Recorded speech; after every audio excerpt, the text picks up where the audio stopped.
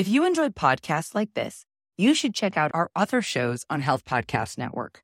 For example, Better with Dr. Erica, hosted by Dr. Erica, provides support and guidance in navigating stress-related challenges to transform your relationship to self-care. Each episode arms you with the tools needed to be better, do better, and live better. There was an incredible episode that you should check out called Touch and Connections as Tools for Healing and Better Mental Health.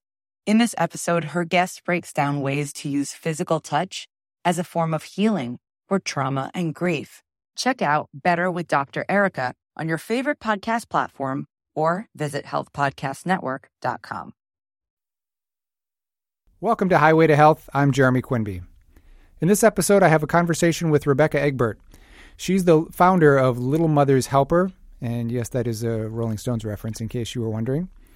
She began her health career as a midwife in the Midwest, Montana to be exact, then moved around a bit and now calls Minneapolis her home. One day while reading about an integrative clinic in Chicago that serves low-income populations, a clinic that had come up with their own system of tracking women in their first 6 months postpartum, she got an idea, a download as she calls it, to create a self-care kit for new mothers. What she created is Little Mother's Helper, a card deck and app as a companion for mothers in the weeks and months following childbirth, to help them understand the changes they are going through with their body, mind, relationships, and in many other profound ways. It is thoughtfully put together as resource, guidance, and support. A lot of time, energy, sweat, and tears went into this project, and I got a chance to speak with her about it here. We got to talk about our experience working with new mothers, especially in this crucial period of a new family's beginnings. We began our conversation with how she was able to get into health systems and get them on board because they felt the cards would also serve as a resource not just to their new mothers, but to the medical professionals serving them.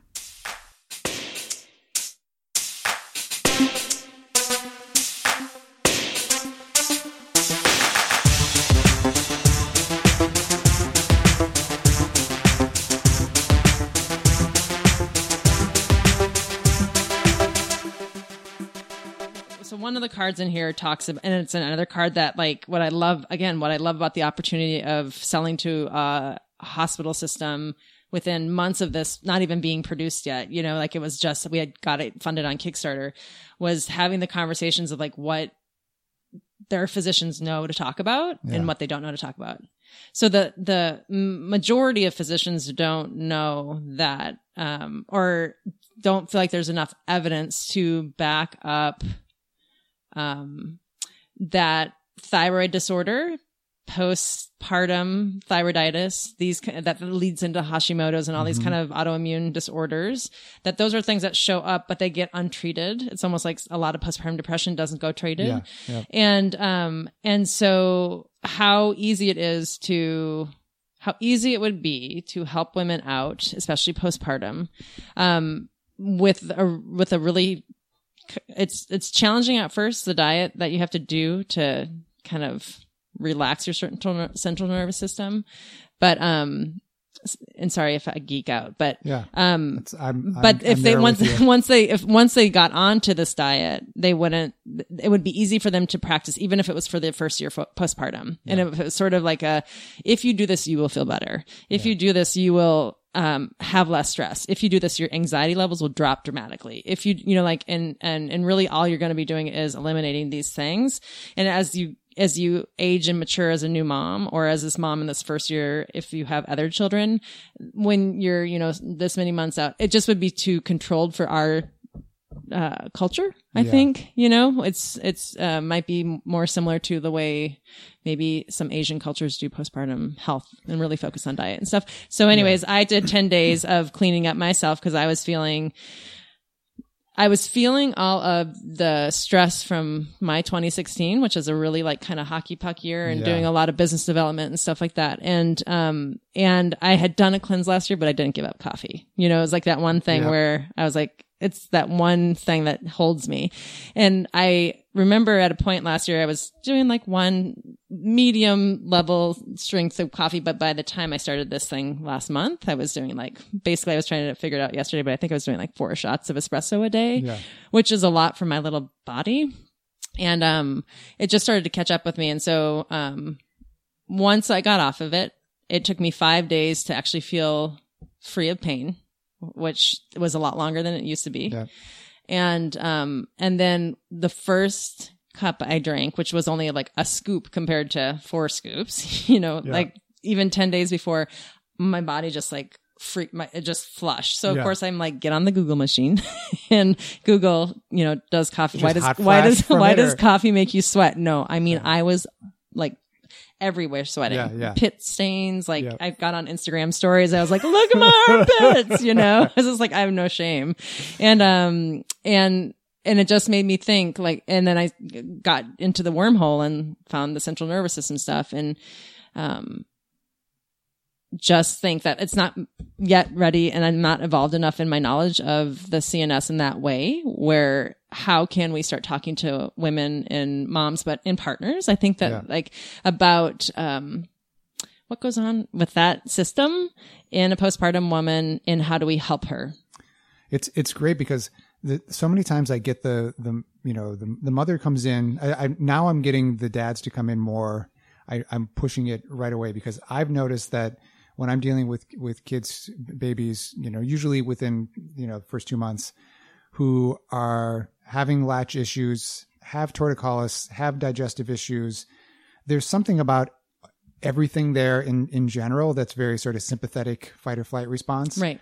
And we discount as a culture what babies are going through in this situation because as parents, we're going through such a rough patch once we've had the child. Right. And our whole life has changed and they're not, we feel like we're failing every day. But the mothers bear the weight of that more than the fathers do. The fathers bear a different kind of weight, which I'm, I definitely was a little bit more the working parent during that time, but I was able to come home in the middle of the day on lunches and get breaks. I think my wife had a little bit more of a break in there, but I just see it where, the dads feel the responsibility of needing to get to work, support their family and, be that thing, but they don't really understand what it's like to be at home 24/7 with a newborn. No. And then once you have a nursing challenge mixed in with this, and the mom does have to sometimes start, if they're working with a lactation consultant, they have to start cutting back on all the acidic foods, coffee goes, tomatoes, and then usually dairy. Yep. So our crutches. Yeah. And I mean, our crutches, they're like so comforting. I love them. And I've done some resource workshops with expecting parents with another lactation consultant, who's also a PT. And we've tried to, give people more information ahead of time. Yeah. Sort of like, this is, this is what your resource network looks like. Yeah. These are who the people in the hospital are going to be. Yeah. These are the potential challenges without getting too, scary about everything. But it's just starting to get them prepped for, you can never prepare for having a child, I can tell you. But there are certain things, that I think now a lot of what I do when I get new parents in is I give them timelines. Yeah. Like right away, I start to let them know, like, oh, baby's been sleeping really great, but just not feeding or whatever. And let them know that there's going to be a point where the baby probably will sleep smaller stretches once they do start feeding because they're going to need more food because they're growing and go through this whole thing. But that also somewhere around week 3 or 4, the digestive stuff's going to kick in and it's mostly gas. They're starting to wick more nutrient and it's just a hard process to get through and they don't quite know how to get that moving in their body yet. The smooth muscles in their digestive tract aren't working yet. That's all developing. And, just all the struggles compile to a baby just, feeling out of sorts. They just don't feel good. Yeah. Twice in the last 2 weeks, I've sent this video that, it's not a great, pretty video or anything, but it's a woman on, or on YouTube who is doing the diaphragmatic release for 3-week-old babies because of that. And I had so much interaction with my babies and patients postpartum that I could do that for them when they came into clinic, but now I don't do that. And so it's like I'm sending people this and moms are doing it, but it's again, another thing where you go into, not a lot of pediatricians just have time to like know that kind of stuff. That's where we can come in and introduce that, whether it's that this gets like when hospitals give it out, they give it out at 32 weeks. A lot of people buy it as a gift. But with this whole pediatric potential side to it, pediatricians will be giving it. So it's sending little doses of knowledge and awareness in new ways to people, which is, I think, really important. But then also empowering, from what I'm gathering from you, to dads to be able to have that information too. And I think that's a big part of it is they kind of end up not getting resourced, and they feel like they're on the outside of all this stuff. And they start coming in with their like Psych 101 from college, trying to figure out the problem, you know? Yeah. And I actually think it would be great in a way to like mix in a few cards for dad. It would be great. I always wanted to do a dad deck. I've had a lot of, I have a collective of great men in my life, but to pull them all in, I think we talked about this, but to really sit together and do that, because it's different information or I should just say partner deck, because it's so diverse at this that point. Might be a great way to do it, actually. And just, because we know that partners are reading this and it's informative in that way, and especially when it comes to the mental health section, but most of it is totally geared, the mental health and then the heart section, because it's all about, we teach things about delegating and like doing all that kind of stuff early, because it does have to do with like your development. It's, and again, I just think that there's so many ways to relate, and we're still so young with neuroscience research that, just like whatever we can take and apply is helpful. And I see even with the new parent dynamic, it's, you know, sometimes these are people who've been together for some period of time, you know, too. And you add a baby in, and the new dynamic hasn't been figured out yet, but the ecosystem is already there, you know, this new ecosystem in the home, and starting to get them to understand that they all need to understand what's going on with everybody. And then you add maybe a care provider or a grandparent or somebody in the mix too.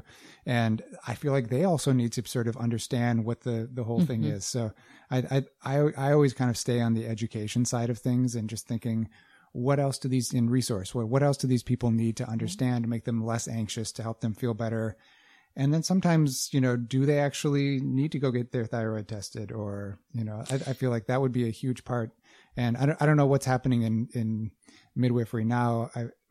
Some of the people that I've worked with in the past, though, I've tried getting them to have like something built in that allows them some sort of like functional medicine assessment, you know, maybe some acupuncture that they can sometimes build into their billing because of insurance. That's one way that you can kind of get away with it.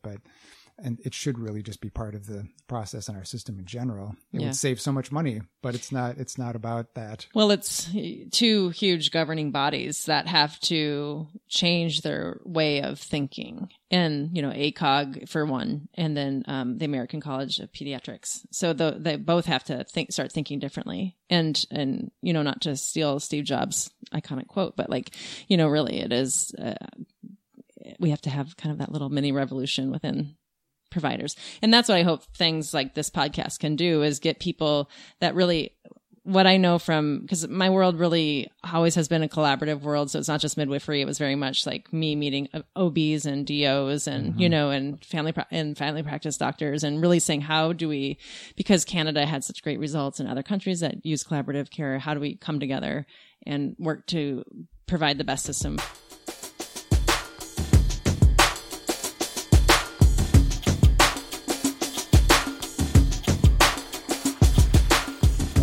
I'm curious to get back to like your beginnings with midwifery, because for listeners, I think you've developed what you're developing now, and probably will be involved in for a long time from that experience, I'm guessing. So my path started, whatever. But really, I know, right? I'm a trail runner, so I get on paths quite frequently. And, let's see. It is a long story. I can't believe that I've committed to it, but that's sort of how my brain works. When I see something and I want to do it, I focus on it. I'm there with you. It takes a long time. And so when my grandfather died really early. He was a family practice doc in rural Iowa, and he did everything, you know, and when he passed away, I remember hanging up the phone in the middle school hallway and just saying to myself, I want to be a doctor when I grow up, because I would like to honor him. Yep.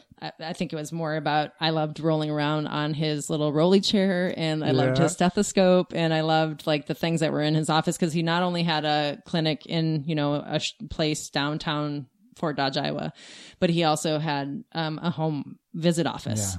Yeah. And so that's where, you know, I think I heard plenty of stories. I don't remember any of them anymore.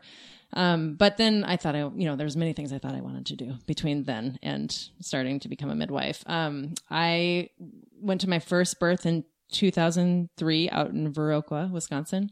And it was a total hippy dippy home birth out in the middle of nowhere, where if we would have had an emergency, we would have had to pass was it Minna? No, it's the Amish culture that lives out there, and some horses and some buggies and stuff like that. So it's classic. And then the midwife that was at that birth at that time was already thinking, I think I had already done a doula training in 2000. Okay. So I was kind of getting into it. And, she said she was a CNM, certified nurse midwife. And I said to her, which way should I go? Because there's two paths in the United States to become a midwife. And it's the only country that has two paths. Everyone else has your registered midwife. And that's it. Yeah. So there's a certified nurse midwife and a certified professional midwife. And at the time she just said, where do you want to live? And I said, I want to live in Montana. And she said, or I would think actually I was living in Montana. And, she said, well, you have really great laws out there and they're really strict and they're really good about, like licensing and regulation. Mm-hmm. So if you want to practice as a certified professional midwife, you should do that. I said, okay. So I started on that path. And so I doulaed from 2000, I still once in a while pick up a doula client just cause if it's a friend or whatever, because I'm good at it. And, but my first birth was probably in 2000. The first midwifery birth I was at, I guess, was in 2003. I applied for school in 2005 and that, I don't remember why, but I remember coming, like not going right away. And then, when the school called me back like a year later and said, do you want to come? Like, is it time yet? And I was like, okay. And I think I was having a little too much fun delaying my, growing up phase, like trail running and skiing and living in Montana and just finally finding comfort in being in one place. Yep. I'm very gypsy-like earlier in life. Maybe still is now, but like I've got a Cajun gypsy soul by nature. I understand. Yeah. And, so anyways, then let's see. So then I went to school and I started in 2007, no, that's not 2005. I can't even get my clock right anymore. This is what happens. There's a lot of things that stall me. How did this do? 2003, 2005, I started, 2008, I graduated. Okay. So that's where that was that path as far as like getting into midwifery. It was not a calling. It wasn't because I pushed my own babies out. It was literally like, I believe that women need to have access to maternity care and quality, safe care. And, wherever they live. And in Montana, most of the state is rural. And most women will travel more than 2 hours to get to a prenatal provider. And that is, what's the word I'm looking for?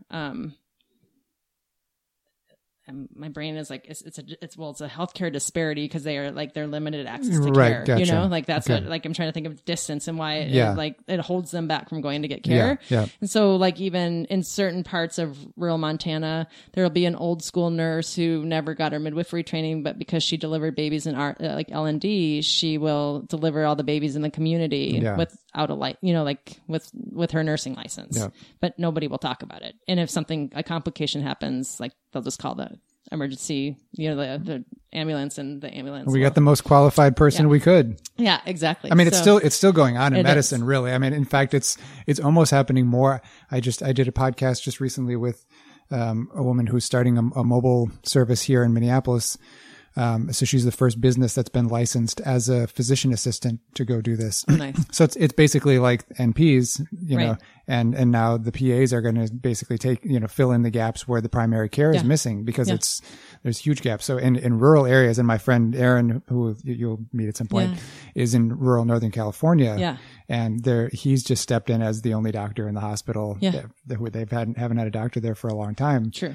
And he's trying to help develop the telemedical stuff for that rural area, which is, I think it's going to change things going back to like what your grandfather used to do for people to actually have someone that they can connect with on video, within 24 hours for sure, without having to make that long drive and to develop a relationship with this person. I think it's going to be the way things are going to go. And we haven't quite seen it yet in tech with the quality of care delivery model. We're really working on speed still, but I think it's, it's what everyone's shoving down our throats. Yeah. Speed. And there's money to be made there, and people are we go on for hours about that, but so you started your practice in Montana? Yeah, I was invited to join a couple practices while I was still in midwifery school, but Montana has my heart, and I wanted to go home, and because I had to move so we had to have 100 births to graduate from midwifery school. Yeah. I graduated with something like 2,200 clinical hours, and everyone. It just was insane, really, how much time I spent in labor myself. Yeah. Like in that, I think it was like 720 hours in labor, because midwifery births are different than OB births. So I went back to Montana. I was supposed to join a group practice. The group practice fell apart, like kind of as I walked home. And my dad was dying at the time. So I got back to Montana, unloaded my stuff, said, cool, you guys are not going to work together as a midwifery practice, and I'm going to go home and help my dad die, more or less. I'm going to midwife my dad through this next phase of his life. And that's what I did. So I guess I got, and then I started, he died in about, like 4 months later.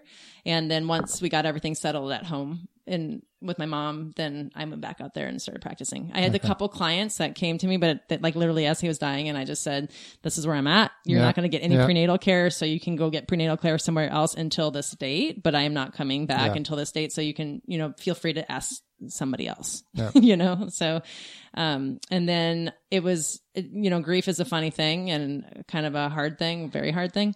But to have midwifery to fall into that, and also kind of that level of responsibility I think I was 33. I just turned 33 like a week before my dad died. And, so to have that focus was incredibly healing and strangely disorienting as well, because of the way grief works and how long it takes to heal. And when you then, it's sneaky. It's like you have babies with people having babies because you just get sleep deprived with them. Yeah. And so it was sneaky. And, but it was a good, way to avoid absolutely feeling all my feelings. And also just being part of, really there was no break between, I had a whole decade where there was very little break between death and life. And my best friend says to me all the time, the universe isn't subtle with you, Buck. Yeah. And, cause my friends call me Buck.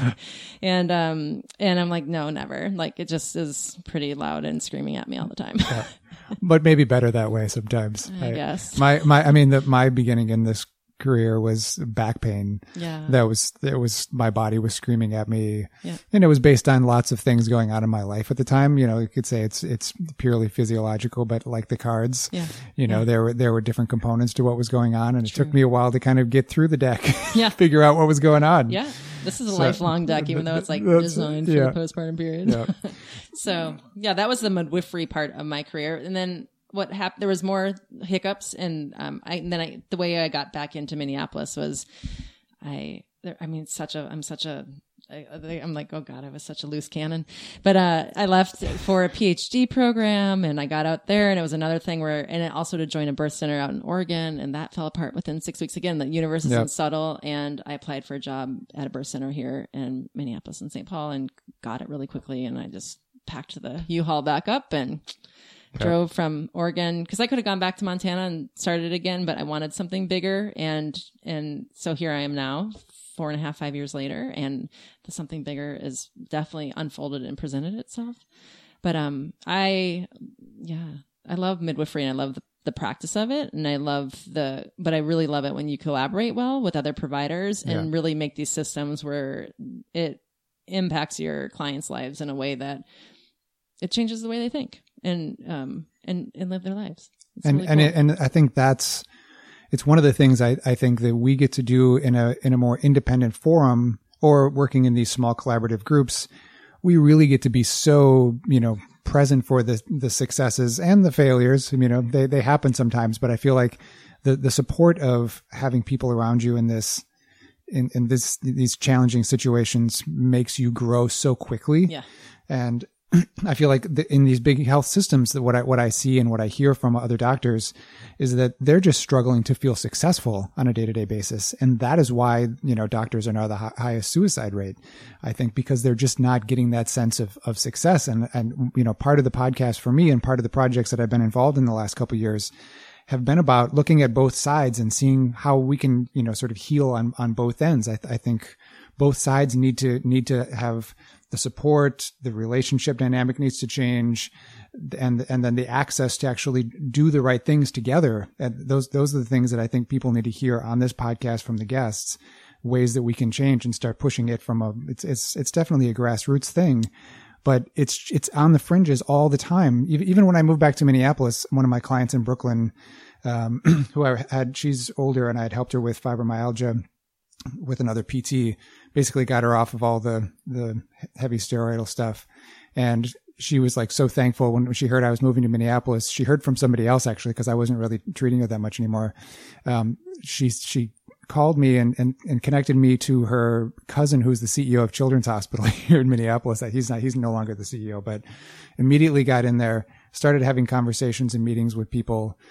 And I was there for 3 different visits, and it just started to become more and more apparent that the first meeting was like, everyone was excited I was here. I had way more experience than anybody treating babies and with doing craniosacral work.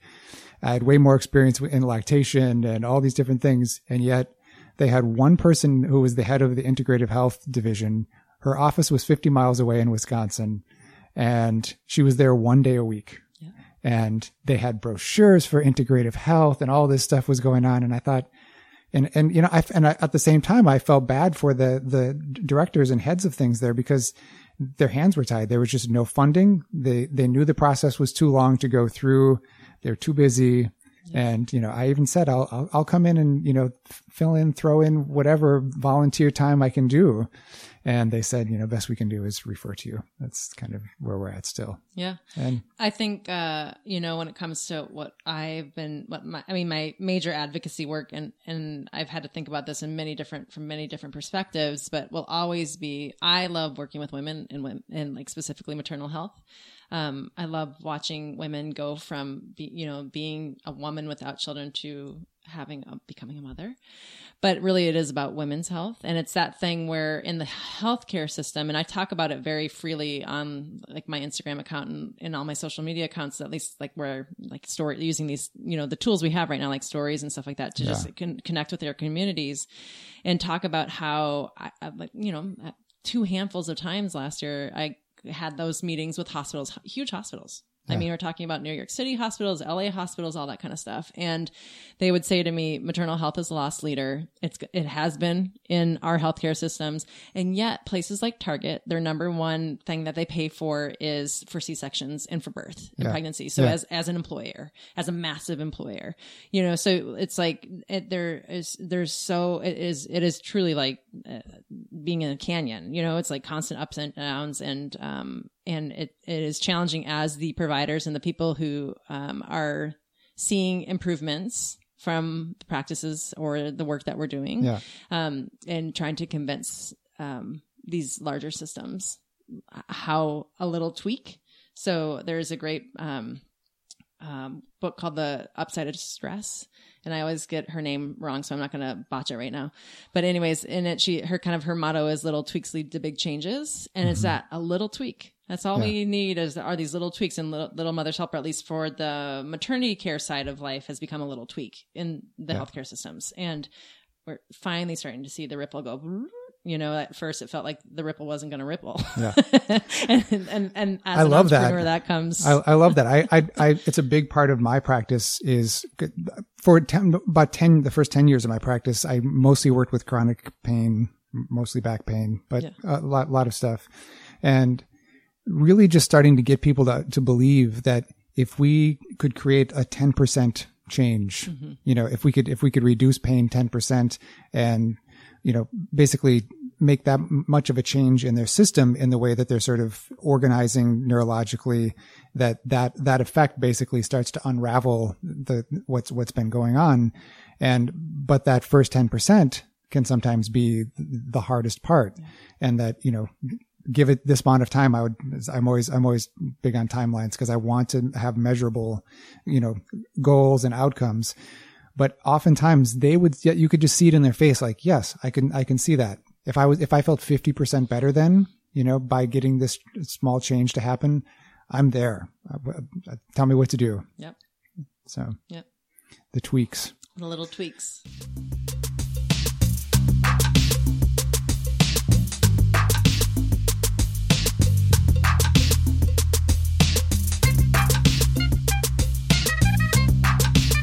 So what gave you the idea for Little Mother's Helper? Well, so I left my last practice of midwifery when I did the math and realized that I was making $2.90 per hour without health benefits. And I was working 90 hours a week. Yeah. And I was raised by entrepreneurs and always had side projects. You asked me like what my first job was, and I was like babysitting and what did I say? Mowing lawns. Mowing lawns. I loved mowing the lawns. Anyways, and so I did that too. so it was my favorite because I got to use machines. And so I took an in-between job at the medical school because I thought, well, how am I going to, I was obsessed with impacting and advocating for the improvement of maternal health in the US because so I did a thesis in midwifery school called The Greening of Birth, How Collaborative Care Can Improve Maternal Health in the United States, using models from New Zealand, Australia, Canada, and the Netherlands. And then also looking at the pharmaceutical companies and seeing how they were like the destruction that kind of goes on when it comes to dumping chemicals and drugs into the rivers and all that kind of stuff. So really looking at the ecosystem of birth and how it impacts women and how a small hospital or a big hospital could impact a woman's life ultimately. Yeah. And so that kind of set a whole queue of core beliefs for me. And then, of advocating for maternal health improvement. And also at the same time, when I was in midwifery school, it was the first time I had the awareness that more moms die in our country than they do in most countries around the world. And that we're the top 13 where women die frequently. We're the only one with a rising maternal mortality rate when we spend the most money on women and during maternity care. So pregnancy, birth, and postpartum. So I took a job at the medical school thinking that becoming an MD, MPH would be the way that I could do it. Yeah. And while I was there, I guess, I loved practicing midwifery. So to go from practicing midwifery and being a very active body to sitting at a desk for 8 hours a day in curriculum, which was probably like a divine placement because I was like, ooh, I get to see how dysfunctional the curriculum side of medical school is right now. Yeah. And because education is actually my first degree and experiential education at that. And sat there and, I am a fast worker and fast mind. So I could get my required job skills done in 15 minutes. Yep. And then I would have 8 hours and 45 minutes left of the day to fuck around, Yep. And my sister, I won't forget, I remember things like this. And she and I were talking on the phone one day and she's like, start something. She's like, you have so many tools inside of yourself. And she was sort of a new mom at the time. So she's like, there's so much missing, start something. And so I started market researching is what I did. And, I started understanding how to have an online business, started to understand maybe I could just do this consulting or coaching thing and do kind of what was use these tools that are out there on the internet and teach myself and follow these leaders that are entrepreneurs or, have had huge successes with tech companies or marketing companies or all these kind of things. And just, started teaching myself and started, I think the market research though, just really getting access. Basically, I started using Instagram and Facebook and then also started building a newsletter list. And when I had questions, I would just write notes out and people would respond because I try to approach it in a very human way. Yeah. And I started understanding what women wanted versus what their providers were giving them. Yeah. Currently, I'll have an asterisk here and say that UNC, the University of North Carolina, Chapel Hill, is doing a postpartum project that is studying just that. And I think their first results from the few months of research that they had done were inconclusive because they couldn't figure it out, which I just love, how people don't understand how to just talk to people and market right. And that's a marketing skill. Anyways. And so, this is a long story I'm telling you. So in my boredom, I got excited about starting this thing and I started a business and I started getting clients and I started doing webinars and I started teaching again and started feeling jazzed up again, getting all my work done and being there for students. And that's another thing, as somebody who has gone through midwifery school and was pissed off at my administration half the time, I just wanted to create a space within the medical school where people felt heard as students. Yeah. And they are young adults. They were using social media faster than any of the administration at the University of Minnesota Medical School. And they couldn't catch up. Brilliant idea. It was fun. And I was like, can we start a blog for these people? I'm like, Yeah. give me this money, send me to this course. And they were like, nah, not so much. I'm like, you just missed out on your whole audience. Like they are your audience, you know? Anyways, they're going to keep becoming doctors, but you could have the impact to change their lives while they're in school, not just give them a job, you know? And, so I started that program. So then, I realized that I'm fast enough in my head that when I finally take a break, like Christmas time, or like somebody had, so I did a lot of networking the first year. I quit my job. I got enough clients, like did that kind of thing, quit my job, which was a little bit more risky. I would never. more clients. More clients delivery? doing nope. I was just doing consulting. And the coaching thing. And so, I had enough clients that I felt like I could quit my job, but I probably did that a little prematurely. Yeah. You know, I was not smart. I don't give my advice. As an entrepreneur, I know I get ahead with my thought first. Yeah. But sometimes there's only one way to do that stuff, which is to jump ship and figure it out. I guess I had some more trauma in there with another death that like was really impactful to my life. And again, I think that the grief thing made me just be like, fuck the world, I'm quitting. Yeah, you know? yeah. So, I mean, really, because it was right around his death that I made the decision that I'm going to hustle as hard as I can so I can quit this because I'm miserable doing this day to day. That's a very motivating force for, I mean, a lot of people. And I see it, I'm hearing, because I've been a mentor to a lot of people starting their private practices, which is also part of the software stuff that I've been involved in. But I'm hoping for it to be part of the podcast as well, to realize that, you know, maybe if these health systems aren't always doing the kinds of work that's needed, and there are people outside of that or looking to get outside of it, the health systems will serve their purpose. And these people who really are like you and I, who just want to like, we're thinking about things a little bit more in a different way. We need to be outside of there. We need to be, you know, building things. Yeah. Well, it's why once we understand things better. Yeah. It's why every United Health Group, why Optum, why United Health Group has Optum, why Optum has Rally. Exactly. Why, everyone, if we can get the hospitals, so those are health systems I learned, you know, it's just hospitals. Everyone gets somebody, every one of these places thinking like an entrepreneur, especially these ones that have Cedars-Sinai. So, you know, like Mount Sinai, like these names that people know about no matter where you live, Mayo Clinic, like whatever it is, if they can have a team within each of those bodies thinking like entrepreneurs and hiring entrepreneurs and MBA students that are entrepreneurial, then they are going to start putting money in different places, but there's still so much stickiness in between there. You know what I'm saying? Like it's like fibromyalgia within the system. And I don't mean to like blame the health systems. I know, because I've known plenty of people who have worked in them, the red tape that's part of insurance and policy and all these things that just become, it seems insurmountable sometimes to actually change things within them. Yeah. And, you know, I that's part of this conversation, is that maybe we're just not looking at things collectively as well as we could. Yeah. Yeah. Anyway. I agree. So with that, with like where Little Mother's Helper came in was, in December of 2015, I was on an airplane to Colorado for Christmas. That's where we spend our Christmases. And I had received a mound of research from my friend's dad, who was a psychologist down in Alabama.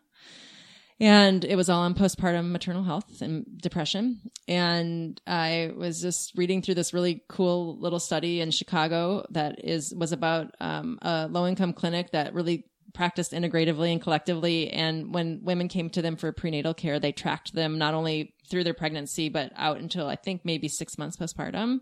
And they made a new system postpartum versus what ACOG tells providers to do and what most hospitals practice. And so these women were seen repetitively because they were at risk, right? Yeah. As a low income population, and then also populations of color and different demographics. And again, sometimes I have to stop myself because I don't know if I'm saying the politically correct thing, but that's what just came out of my mouth. So I apologize if I've offended anyone. We're doing our best. I know.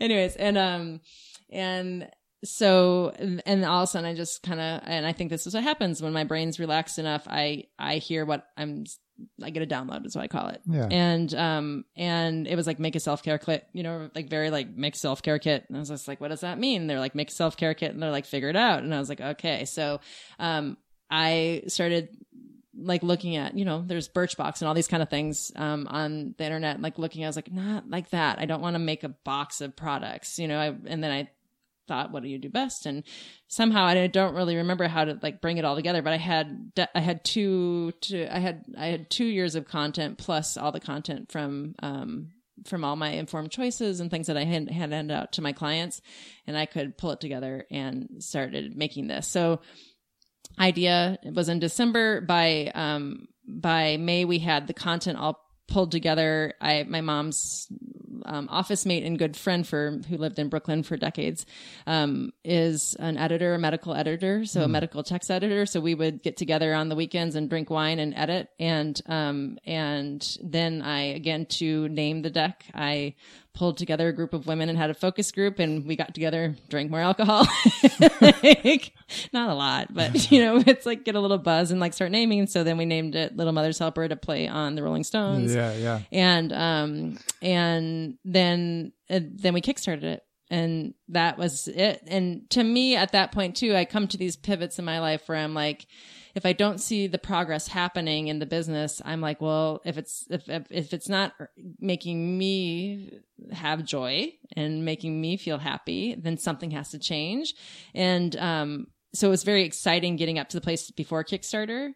But I didn't know if we didn't raise all the capital for it, then what was option B, so this was option A. And so we got funded on Kickstarter and had an incredible time. And it was, it wasn't what I dreamt or expected, but just to get funded and build this, it was like really the basis of the bowl. And you're building that community right from the start. Huge. Which you need for support in a situation like that. Totally. And, it was stunning. It was a very cool opportunity. And I like that community will forever be in our hearts. And I feel like this product and this baby is theirs as much as mine. Yeah.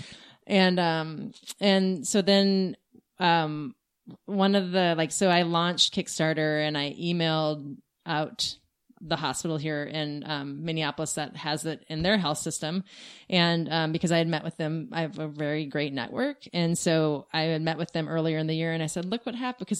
So when I had the idea for this, I wrote the woman an email and said, hey, would you meet with me? I'm just very curious of like what you as a like a very high level administrator at a women's health center and hospital would think of this product, and would you ever buy it? Yeah. And so we got together and I just like spewed my like excited entrepreneurial brain at her. And she was, by the end of it, she was just like, when you get that done, let me know, So 8 months later, I emailed her and she wrote back. She's just like, I thought it would take you a couple years, and I was like, no, not me. And, she's like, great. Well, let's talk about it. Let's make a deal. And so, but before we had the product printed and designed and ready to go, they had purchased 5,000 units for all the moms that give birth in I think they have like 7 different locations. And, that was just a huge, that was a moment where I was like, holy shit balls. Like what just happened? Cause I had book companies come to me and like wanted to publish this as a book and like kind of like a, like Hay Housey kind of deck of cards. And I was like, no, this is not an oovy groovy thing. This is, even though it contains, although it contains a lot of love from the universe, this is something I want to impact women living here on this, right now on this planet in a way that they will think bigger, think differently, think more lovingly towards themselves. They'll have better self-esteem. They'll have more confidence, and that will help them lead their family and then dip into their community and then help each other one by one, by 10, by 100, by 1,000, by 10,000. And the ripple effect of that child's entire life. And this is and we're at a point too where I think, and this was a big part of what I felt like my job started becoming, which I'm in a way a little frustrated with sometimes, is that every mother that for the most part anyway, the majority of mothers that I see have to get back to work in between 6 weeks and maybe 16 weeks, something around that time. 6 weeks, if they're lucky, some of 16 them, weeks, if they're lefty, because they're they get the maternity time off, but that doesn't mean they're going to get paid. And so it's crucial that they get back, and they want to have the experience of breastfeeding a lot of times, or at least start to get their supply up enough so that they can pump at work and get home and feed their children. I mean, it's dreadful. Yeah. I mean, I can't believe what it's become. And it frustrates me because my role starts to feel like everything else in medicine, which is, let's see if we can speed this process up a little bit for them. Yeah. But the process I'm really trying to speed up for them is the experience of having that time with their newborn.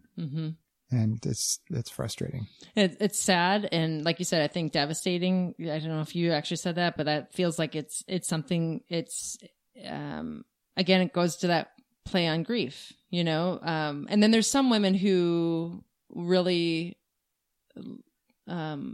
do want to go back really early. So, you know, like they do want to go back. And that's okay and that's too. Because whether it's the ladder they're climbing or whatever it is. Yep. But you're right. There'll always be, there's always this conflict. And none of us can solve. That's every woman's individual journey. And in her, what makes her feel like she has self-worth in her world. Yeah. Does that make sense? Yeah.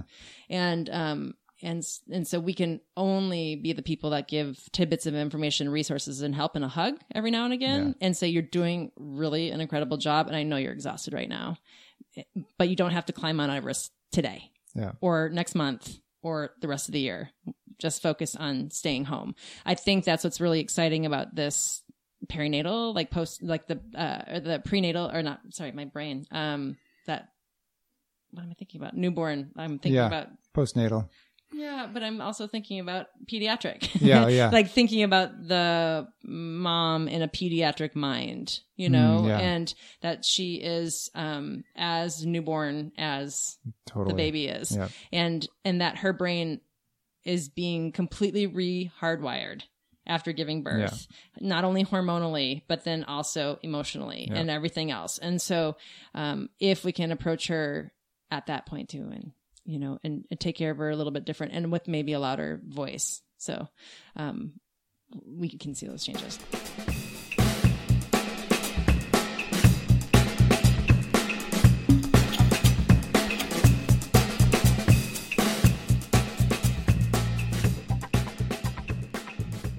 So as far as I'm curious just to hear thoughts that you have, being the thinker that you are, with people who have approached you and thought that they wanted you to make a book out of this or something else. What are you thinking now in terms of the future of Little Mother's Helper in terms of resource and that kind of stuff? Do you have anything you want to share? I mean, well, it's big. I'm sure it is. That's why I wanted. Last year was so it was interesting to go from such a creative 2015 where it was a lot of writing, a lot of selling, a lot of marketing, really, and like gathering the tribe, I guess you would say. Yep. And totally forgetting about my well-being in the process once again, like, which was my journey up until like recently, because I'm like, okay, mama's first and then it comes the kids, you know, like, you've been preaching it for how long? Know, too fucking long, but it was just like mama's first. So last year was great in learning that I pitched competitions and all sorts of different things. And to see the product go, or to see myself go from a clinician to building it's not femtech yet, because we totally haven't gone into, even though we do have an app, we haven't gone into what that platform can become, but we do fit in this realm of femtech, even though we're not making underwear or whatever. Education, when I look at, I start researching into all the ways, all the health programs and what's out there, it is a core part of a resource that is provided by hospitals for people to be empowered in their healthcare, right? Yeah. So we want to develop products, and mostly these decks of cards, because it's the way the brain thinks right now. We have gone to microseconds. Bite-sized information.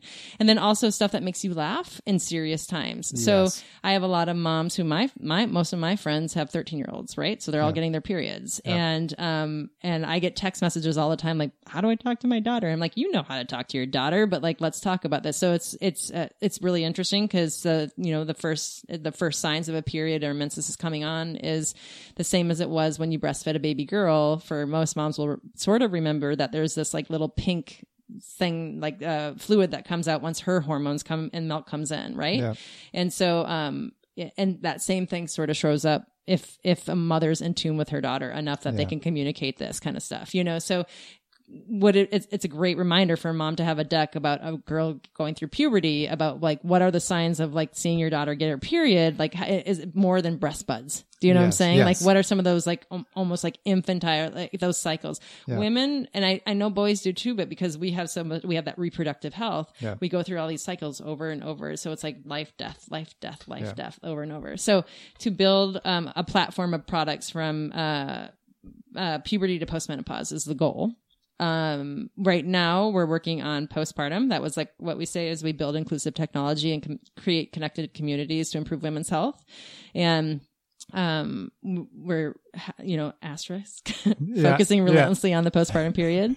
So next we have already the content created for a pelvic floor deck, but we're just going to hammer that out and make it more universal. So work with, pelvic floor therapists from all over the world, because it's definitely, Little Mother's Helper's definitely been, attractive to those people because it speaks their language. And it just, again, fills such a gap in postpartum healthcare that nobody has yet, you know? And the hospital that it's in here out at Park Nicollet, like they've come to me and said, you disrupted our system. Like you've made us think differently. And I struggle with the word disruption because of what like how the healthcare world sees it as providers and stuff.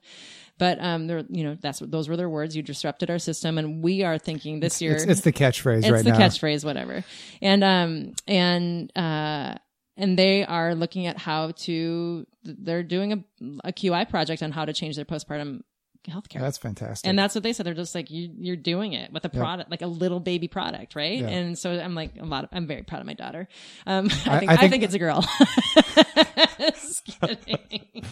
I think I accidentally disrupted the lactation world in New York. Yeah. I had no idea. And you're a man. And I'm a man. And I'm the only man in the pediatric lactation support world in most places that I go now. And I'm sure they miss you a ton. I'm sure they do. But it's, I think that it's one of those things that's like a happy accident that I think we both kind of got into, which was, it's really just that our work led us to that point where we couldn't help but get involved. Right. And that's the thing, is I couldn't stand on the sidelines as a midwife anymore and watch women die more frequently here than they do in countries in Africa and not do anything about it. Yeah. There's so many easy ways to make little tweaks that lead to big changes. But so the platform is, we have things thrown at us by companies every single day. Like recently Eileen Fisher was like, can you do an EAP program? And I was like, yes, that'd be great. And then I was just like, oh my God, that's a big deal. And I'm like, oh my God, do we want to be that? Do we want to do this? So for now we're focusing on the creation of content products, adding to our app, making it more, and then an update of the platform. Those are at least in the strategic plan for 2017. And, so we'll just stick around the birth realm until it's complete. So preconception to pelvic floor therapy. Okay, that's good. Yeah. So bringing in a lot of the European models and just providing access. Cause you know what? From where I stood within the medical education program here and system, they're not pushing it.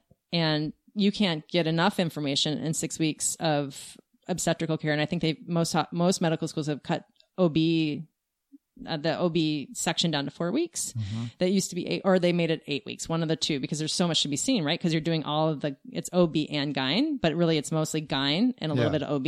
Okay. And so, yeah. So I have a question just came to me based on part of what my, need to do on this program is really to kind of get into belief systems around health, because I feel like mine gets challenged all the time, which is why I had this idea, but it started developing the more I thought about how we do intake. And as I was trying to improve my intake and realizing that I wasn't getting enough information from people up front as to what they believed their healing process was going to look like. That's interesting. And so just with your experience so far in working with this and different cultural populations in Minneapolis, the newest cultural population is Somalis. And anything that you've learned from working with that population or working within the systems? Yeah, but it's funny because so as we pitch, a lot of, and also the different hospitals we talked to would say, do you have a translation? And I said, we don't yet because we don't have the translation team. But what was the buzzword when I was in midwifery school was cultural competency, right? Right. And so, and that is when I think of translating a deck, and especially for a Somali population, I want to meet with a Somali group of women and say, what do you guys want from this? Like, do you like this? So, and what are some practices that you might, your women might do for your community might do for you that we won't do at, HCMC or anywhere else. And so, so I was pitching for this Minnesota Cup here, and I know my business and my product and my company, like every cell in my body, forward and backward. And in front of 60 people that day, I totally had my brain locked down. I couldn't even talk straight. I couldn't get anything out. And from the back of this room, and this woman has become we call each other, she's become a sister. Was this beautiful Somali woman. She's just like, ooh, like raising her hand and she's just stunning. And she's just like, I bought Little Mother's Helper for, my friend when she had a baby, and because she was in Qatar and she was away from home and she didn't have any friends and she had just had a newborn baby. And the woman worked for Park Nicollet, and that's where she had learned about it. So she bought a deck for her friend. Anyways, that to me was very like a moment of, so we started meeting and talking and having brunch and stuff like that. And I said, what would be like, how does it fit within your culture and within your community and your women friends? And she's like, we love it. And there's nothing, you don't need to change anything except for, and if you want to change things, let me help you. Yeah. And that to me is when we say build inclusive technologies, it's like we come together at a round table and we want to meet with people. We want to know what their practices are that are different than my practices, or, we want to meet them, and we're okay to change things up enough to say not every woman has the same experience after having a baby. And how do we care for that? I mean, so that's it was one way. It kind of busted what everyone was saying to me. Like, you just have to translate the deck. You have to translate the deck. I was like, no, there needs to be something more. It has to be a human touch to it. Yeah. And remember that every culture is different in the way that we take care of women after having a baby. I don't think there should be one set way. No, but in women's health, there is probably a standard going on there that we're not hitting very well with our health system, practices, which you're getting back from them already. Right. Which there are just so many things that I think are being missed because, I don't want to say this the nicest way possible, but a lot of it comes down to whether money can be made on testing and, totally. And so there are certain things that I see just from women coming in to see me who I know there's some postpartum stuff going on. Sometimes I can see the effects of what's happening with thyroid. I've worked with enough of it over time now that I know what goes on. Right. And I might lead somebody very early on. They're not coming to me for postpartum support per se, but I have now developed those networks very strongly in locations that I've worked in because I want to make sure that I'm resourcing them that way too. I feel like it's very important. And I think these systems would like to. Yeah. It's just a matter of maybe they need to reach out a little bit more to people like us who are out there doing the work. Well, they do. And I think the other piece of that is that what stood out. And then I continued to take the deck, and I was, to me, I was immersed in more of a diverse culture and population last summer than I had been in a while, because I spent a lot of time just like working from home or whatever it is. And that's just like a thing that's not like me.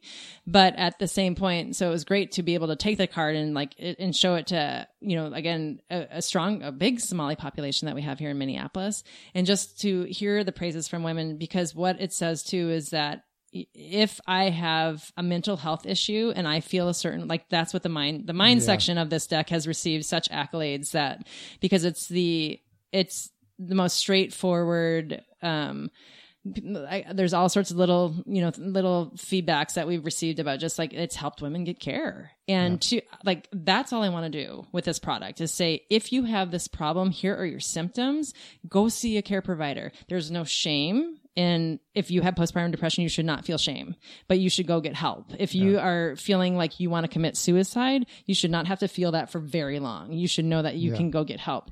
So every psychiatrist, psychologist, any kind of mental health professional that deals with postpartum depression and postpartum maternal health has said to me, this has to be handed out by a hospital. Yeah. The healthcare system is slow to adopt, Yeah. period. Like that's my biggest frustration, but what can I do about it other than hustle every day and say, here's like, find the most progressive hospitals that are really treating their people integratively and say, hey, we have a great product. It's second year at a hospital. They just reordered.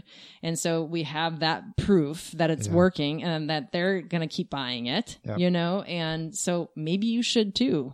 I didn't realize that second year piece would be so important, but it's been very important. Yeah. I get quick responses now that they repurchased, like that has made everything bigger. Yeah. And I think that with social media and with some of these institutions also kind of creating their own social media stuff, that they're going to start, talking about products like this, and I really think part of the reason why I was excited to talk to you in the first place is because I see this as being the future of care, both I think in pediatrics and maternal care.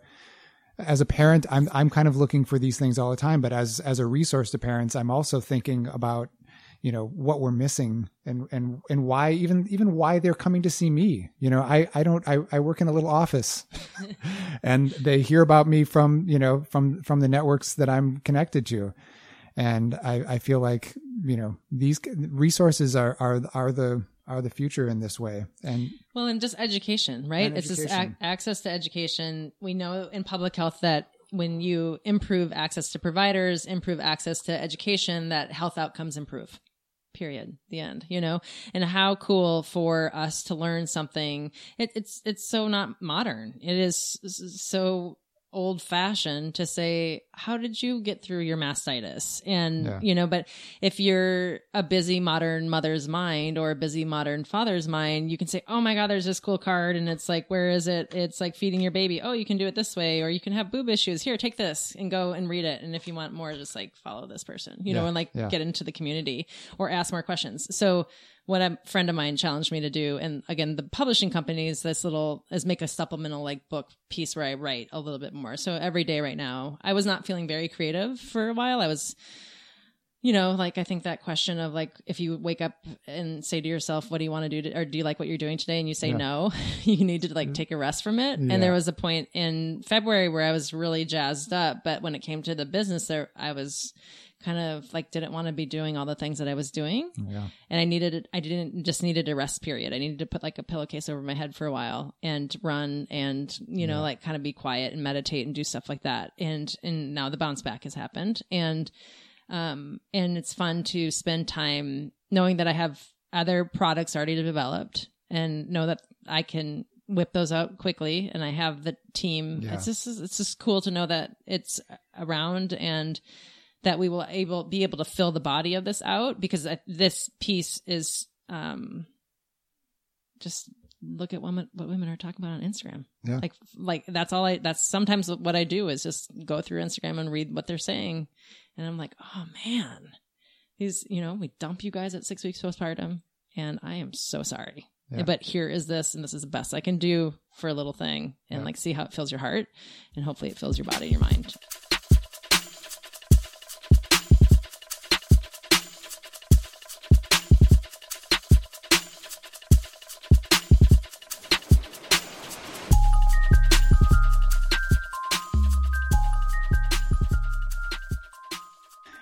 The other part of this podcast is I'm exploring the idea of health, the concept of health, that it's kind of lost some of its weight, I think, because of what we've become as medical professionals sometimes is basically just putting out fires.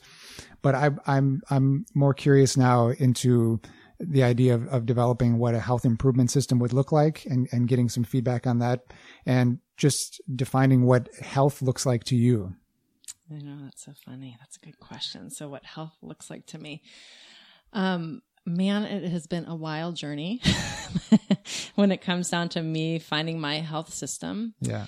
I think I like that question because we do, that's where we connect, is we must see on a similar plane about what it is. So health to me is, real physiologic at this point where I just want to sleep through the night and not wake up in the middle, like with worrying about something. And, so I have got to do that. But, to me, it is learning how to, what is, and like I'll have to close my eyes on this one and just talk through this. Developing a system of not only healthcare providers and I call them my team members in my tribe and on the physiological level. So on that physical body level, and who are the people that are going to take you? Who's my dentist? Who's my acupuncturist? Who does my cupping?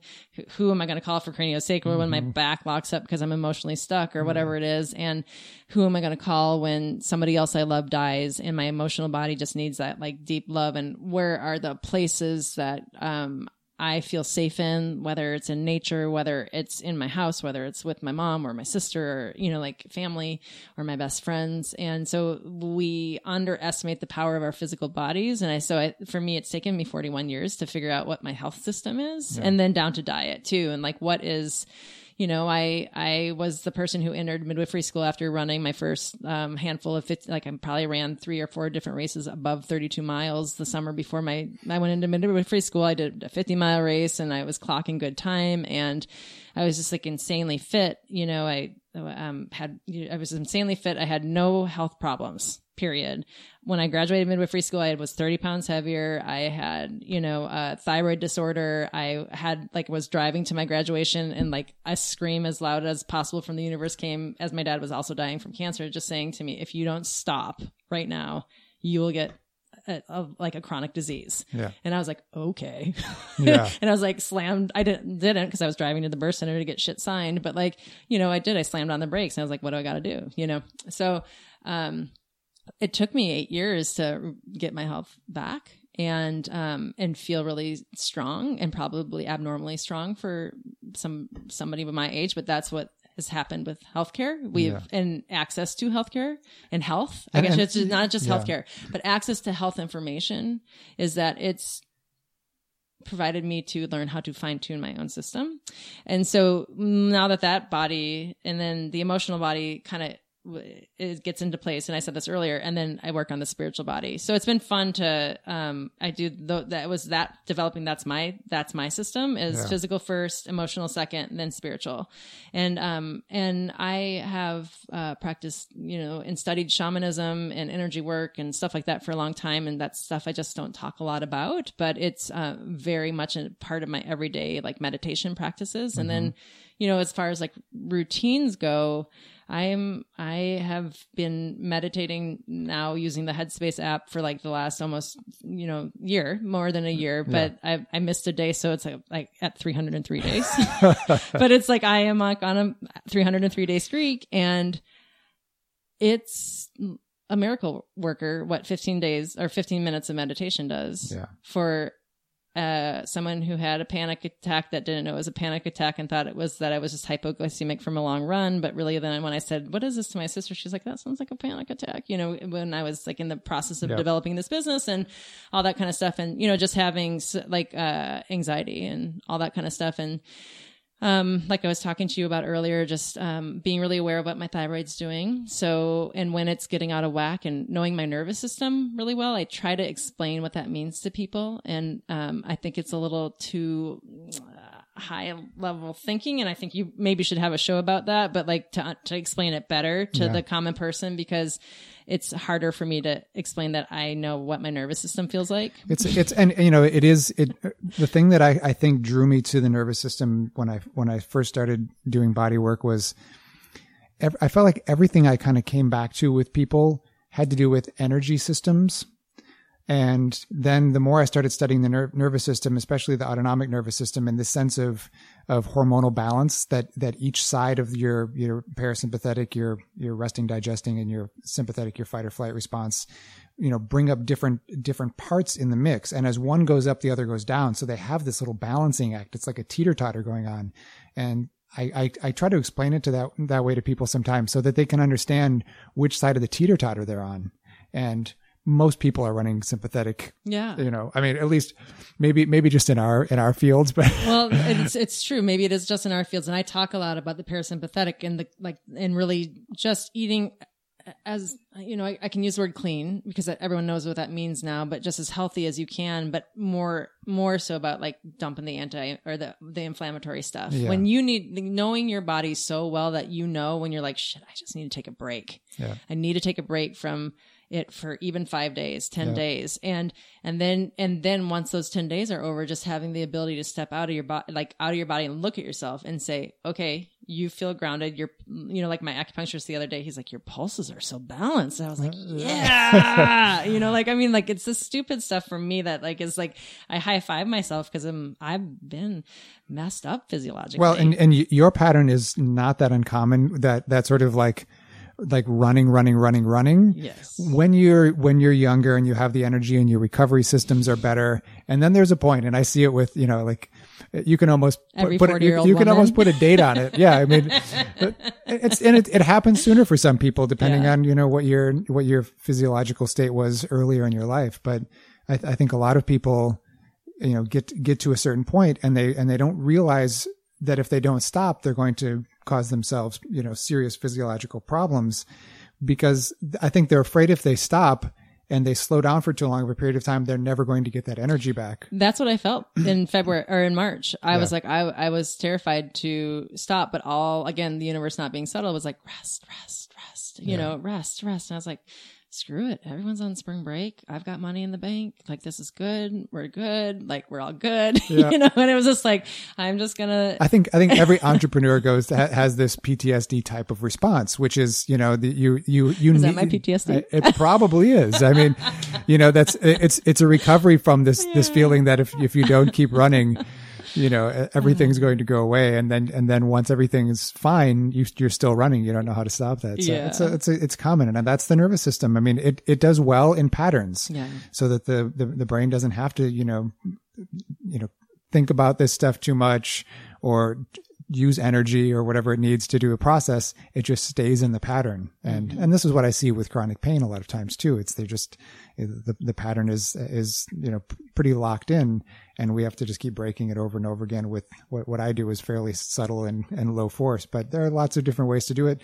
We tend to lean now on pharmaceuticals. When I was just reading a study about, I think it was in Japan, or actually it might be China, that where they're not giving out any pharmaceuticals for depression or whatever, but they're basically recommending to people to go for forest walks. I love it. So that's I love that so much. And the studies are showing now that they're having better results going for walks in the forest than they are on these medications. It's primary food. And I like talking about that primary food where you need connection with people, you need spiritual health, you need physical health, and you need to move you need it all.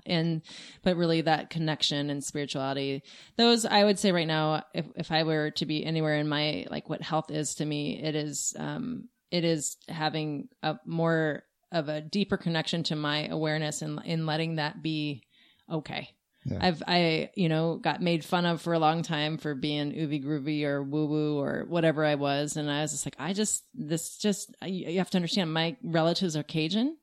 I heard stuff when I was a kid where when I did Reiki training or something when I was like 20 something, and my aunt was a Cajun nun, and she said to me, she's just like, you're the traiteur of the family. I was like, ooh, that's cool. What's that? And then I did have, my grandmother talk to me about things about being psychic and just stuff that it now seems cool, but when in 94, it wasn't that cool, yeah. And so, and also when I have deep admiration, towards what we do have for our healthcare system.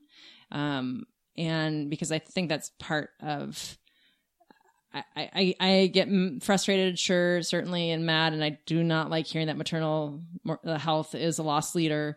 But when it comes to the big picture of things, I want to have respect for it, because if I have respect for it, I believe that I will be able to make a greater impact in it. I feel the same way, and I don't want to downplay that, because if were it not for health systems, my daughter, who had meningitis at 12 days old, would not be around.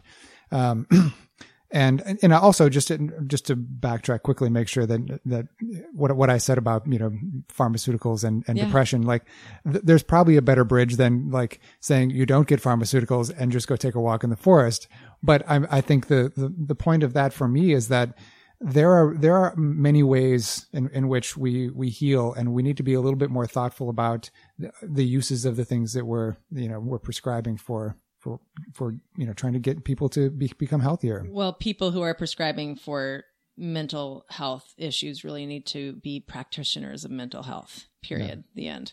Yeah. Like, and people that are getting medication for anxiety and depression and whatever, sleep, whatever it is, you also need to be accompanied by a therapist, and it can't just be and this is a conversation I have with postnatal psychologists all the time, is like, there has to be a helper, and that helper is that person who has studied for 8 years or 4 years to get that license to prescribe. Yeah. So it's the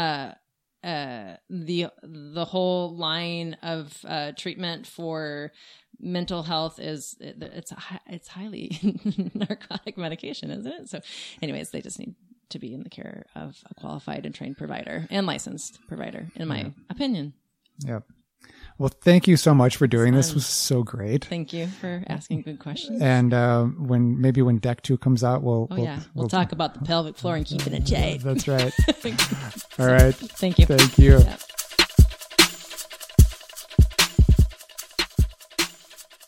So great talking to Rebecca. These are the types of conversations I hope to have more of on this show. They're the kinds of conversations I've had with many of the thoughtful people I've collaborated with over the past 20 years in my career. And I want to see this conversation of improving our many systems of health delivery in this country moved forward.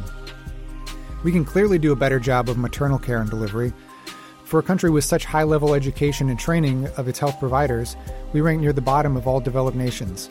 Our infant mortality rate is lower than 25 other countries in the world, lower than Hungary, Poland, over double the infant death rate of Czech Republic per capita. It's important work that people like Rebecca are doing because it's the awareness that creates change.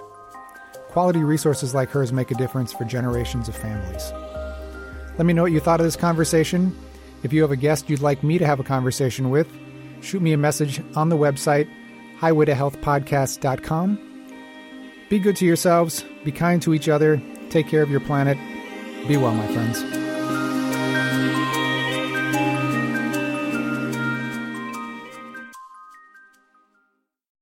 If you enjoyed podcasts like this, you should check out our other shows on Health Podcast Network. For example, Better with Dr. Erica, hosted by Dr. Erica, provides support and guidance in navigating stress-related challenges to transform your relationship to self-care. Each episode arms you with the tools needed to be better, do better, and live better. There was an incredible episode that you should check out called Touch and Connections as Tools for Healing and Better Mental Health. In this episode, her guest breaks down ways to use physical touch as a form of healing for trauma and grief. Check out Better with Dr. Erica on your favorite podcast platform or visit healthpodcastnetwork.com.